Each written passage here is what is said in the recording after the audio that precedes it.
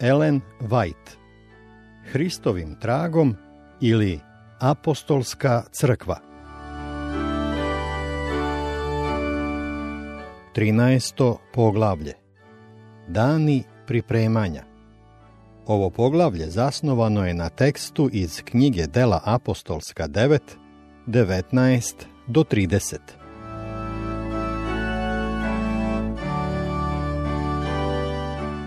Pavle je posle svog krštenja prekinuo post i ostao nekoliko dana sa učenicima koji bejahu u Damasku.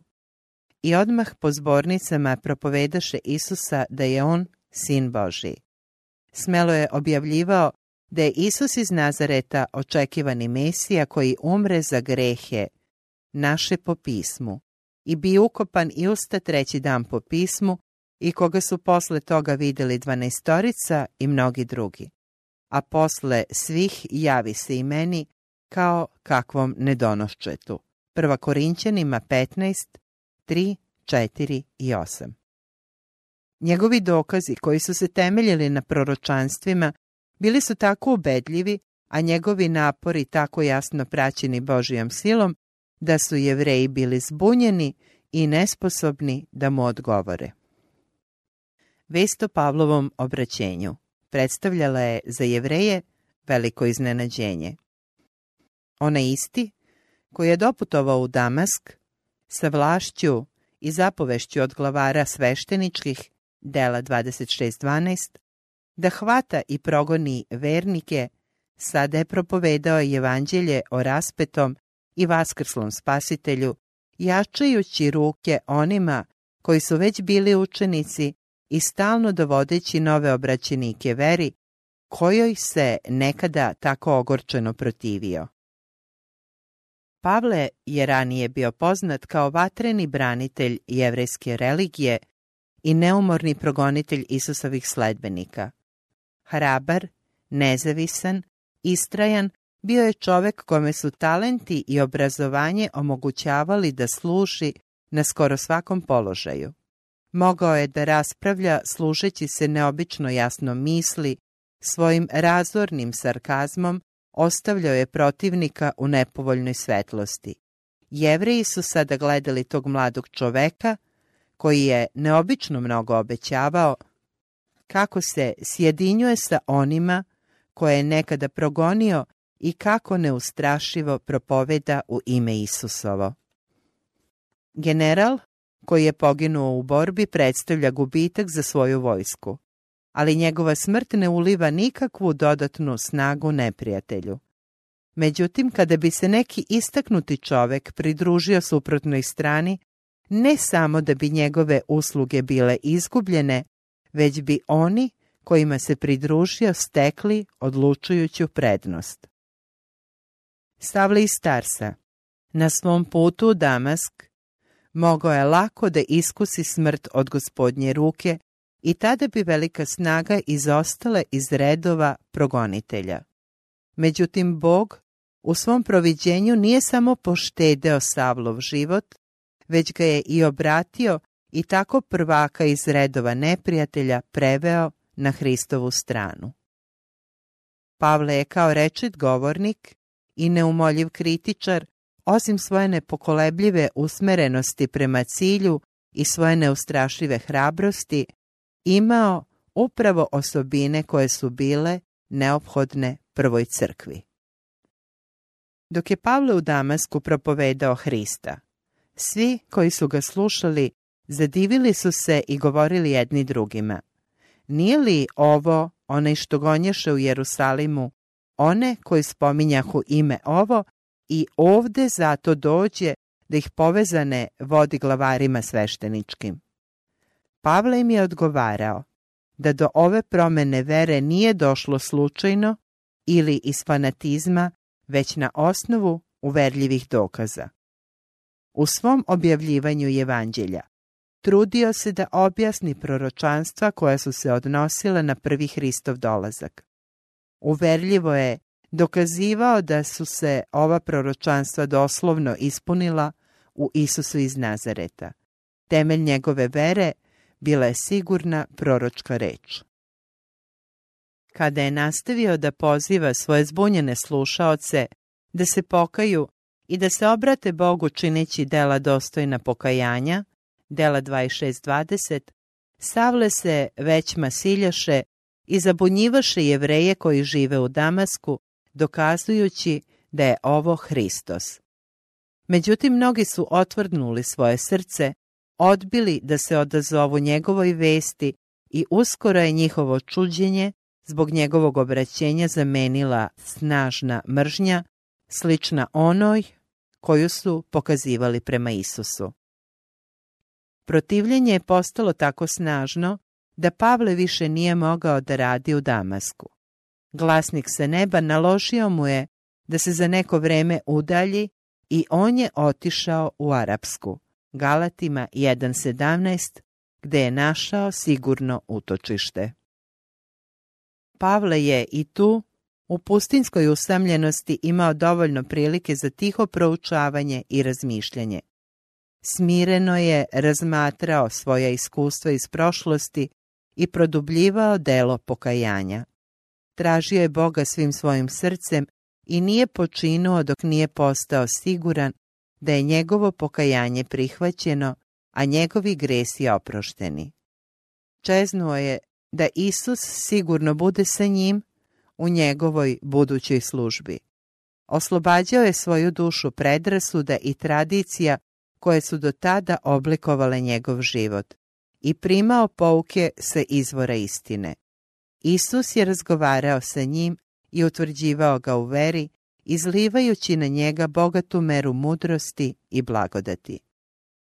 Kada čovekove misli stupe u zajednicu sa Božijim mislima, ograničeno s neograničenim, tada se uticaj toga susreta na telo, na i na dušu jedva može proceniti. Taj susret osigurava najviše obrazovanje.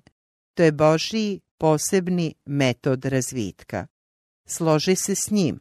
Knjiga o Jovu 22:21, to je njegova poruka čovečanstvu. Svečani nalog koji je bio prenesen Pavlu u toku razgovora s Ananijom pritiskao je Pavlove grudi sve većom težinom. Kada je, odgovarajući na reči Savle, brate, progledaj, Pavle prvi put u životu ugledao lice tog odanog čoveka, Ananija mu je nadahnut Svetim Duhom uputio reči: Bog, Otaca naših, izabrate da poznaš volju njegovu i da vidiš pravednika i da čuješ glas iz usta njegovih, da mu budeš svedok pred svim ljudima za ovo što si video i čuo. I sada što oklevaš, ustani i krsti se i operi se od greha svojih, prizvavši ime Gospoda Isusa. Dela 22 od 13 do 16. Ove reči bile su u skladu sa rečima samoga Isusa Hrista, koji je, kada je zaustavio Pavla na putu u Damask, lično izjavio: Nego ustani i stani na noge svoje, jer ti se zato javih da te učinim slugom i svedokom ovome što si video i što ću ti pokazati, izbavljajući te od naroda jevrejskoga i od neznabožaca kojima ću te poslati, da im otvoriš oči, da se obrate od tame k videlu i od oblasti sotonine k Bogu, da prime oproštenje greha i dostojanje među osvećenima verom mojom. Dela 26 od 16 do 18. Dok je u svom srcu razmišljao o ovim rečima, Pavle je sve jasnije shvatao prirodu svoga poziva da bude voljom Božijom prozvan apostol Isusa Hrista. 1. Korinćanima 1:1. Poziv koji je dobio dolazio je ni od ljudi, ni kroz čoveka, nego kroz Isusa Hrista i Boga Oca. Galatima 1:1. Veličina dela koje je stajalo pred njime navela ga je da se prihvati proučavanje Svetoga pisma, da bi mogao da propovede evanđelje ne premudrim rečima, da ne izgubi silu krst Hristov, nego u dokazivanju duha i sile, da vera svih koji slušaju ne bude u mudrosti ljudskoj, nego u sili Božijoj. 1. Korinćanima 1, 17 i 2, 4 i 5. Dok je proučavao pisma, Pavle je shvatio da nema ni mnogo premudrih po telu, ni mnogo silnih, ni mnogo plemenitih, nego što je ludo pred svetom, ono izabra Bog da posrami premudre, i što je slabo pred svetom, ono izabra Bog da posrami jako, i što je neplemenito pred svetom i uništeno, izabra Bog, i što nije, da učini ono što jeste, da se ne pohvali ni jedno telo pred Bogom. 1. Korinćanima 1, 26 do 29. Pavle je tako, posmatrajući mudrost sveta u svetlosti krsta, odlučio da ne zna što među vama osim Isusa Hrista i to raspetoga. 1. Korinćanima 2.2. Tokom cele svoje kasnije službe, Pavle nikada nije gubio iz vida izvor svoje mudrosti i snage. Poslušajmo ga kako posle mnogo godina i dalje izjavljuje: jer je meni život Hristos, Filipljanima 1.21. Zatim ponovo, jer sve držim za štetu, prema prevažnome poznanju Isusa Hrista, Gospoda svojega kojega radi sve ostavih, i držim da su sve to trice, samo da Hrista dobijem i da se u njemu nađem, ne imajući svoje pravde koje je od zakona, nego koje je od vere Isusa Hrista, pravdu koja je od Boga u veri, da poznam njega i silu vaskrsenja njegova i zajednicu njegovih muka, da budem nalik na smrt njegovu. Filipljanima 3, od 8 do 10. Pavle se iz Arabije opet vratio u Damask, Galatima 1.17, i smelo propovedao u ime Isusa Hrista. Nesposobni da se odupru mudrosti njegovih dokaza, dogovoriše se Jevreji da ga ubiju. Danju i noću pažljivo su čuvali gradska vrata, da bi osujetili svaki njegov pokušaj da pobegne. Međutim, ova kriza pokrenula je učenike da se usrdno obrate Bogu i konačno učenici ga uzeše noću i spustiše ga preko zida u korpi. Dela 9.25. Pavle je posle bekstva iz Damaska, oko 3 godine posle svoga obraćenja, otišao u Jerusalim. Osnovni cilj koji je želeo da postigne ovom posetom bio je, kako je sam kasnije izjavio, da vidi Petra, Galatima 1.18. Kada je stigao u grad u kome je nekada bio dobro poznat kao Savle progonitelj, ogledaše da se pribije uz učenike i svi ga se bojahu, jer ne verovahu da je učenik. Bilo im je teško da poveruju da jedan tako revnosni farisej, čovek koji se toliko trudio da uništi crkvu, može da postane iskreni Isusov sledbenik. A Varnava ga uze i dovede k apostolima i kaze im kako na putu vide Gospoda i kako u Damasku slobodno propoveda ime Isusovo. Apostoli su ga prihvatili kao jednoga od svojih. Kada su to čuli, uskoro su imali dovoljno dokaza o verodostojnosti njegovog hrišćanskog iskustva. Budući apostol neznabožaca nalazio se sada u gradu u kome su živeli mnogi njegovi nekadašnji saradnici, a upravo je čeznuo da tim jevrejskim starešinama objasni proročanstvo o Mesiji, proročanstva koja su se ispunila spasiteljevim dolaskom. Pavle je bio potpuno siguran da su ti učitelji u Izraelju, s kojima je nekada bio tako dobro poznat, isto tako iskreni i pošteni kao što je on. Međutim, pogrešno je procenio duh ove svoje jevrejske braće i njegova nada u njihovo brzo obraćenje bila je osuđena na gorko razočaranje. Iako je slobodno propovedao u ime Gospoda Isusa i govorio i prepirao se s Grcima, ljudi koji su stajali na čelu jevrejske crkve odbili su da poveruju, pa su čak gledali da ga ubiju. Žalost je obuzela njegovo srce, bio je potpuno spreman da žrtvuje svoj život ukoliko bi na taj način doveo neke do poznanja istine.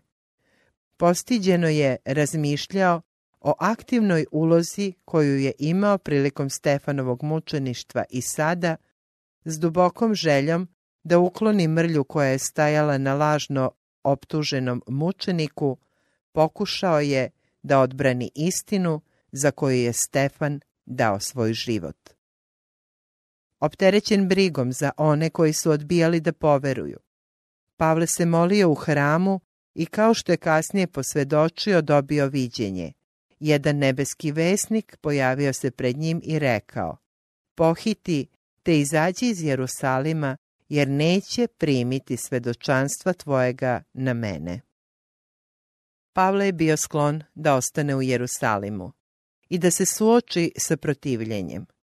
Povlačenje mu je izgledalo kao kukavičko delo u trenutku kada bi ostajanje mogao biti u prilici da osvedoči bar neke od tvrdovratih Jevreja u istinitost evanđeoske poruke, čak i u slučaju da se ostajanjem izloži gubitku života. U skladu sa tom odlukom, odgovorio je: Gospode, i sami znaju da sam ja metao u tamnice i bio po zbornicama one koji te veruju. I kada se prolivaše krv Stefana, svedoka tvojega, i ja stajah i pristah na krv njegovu i čuvah haljine onih koji ga ubijahu.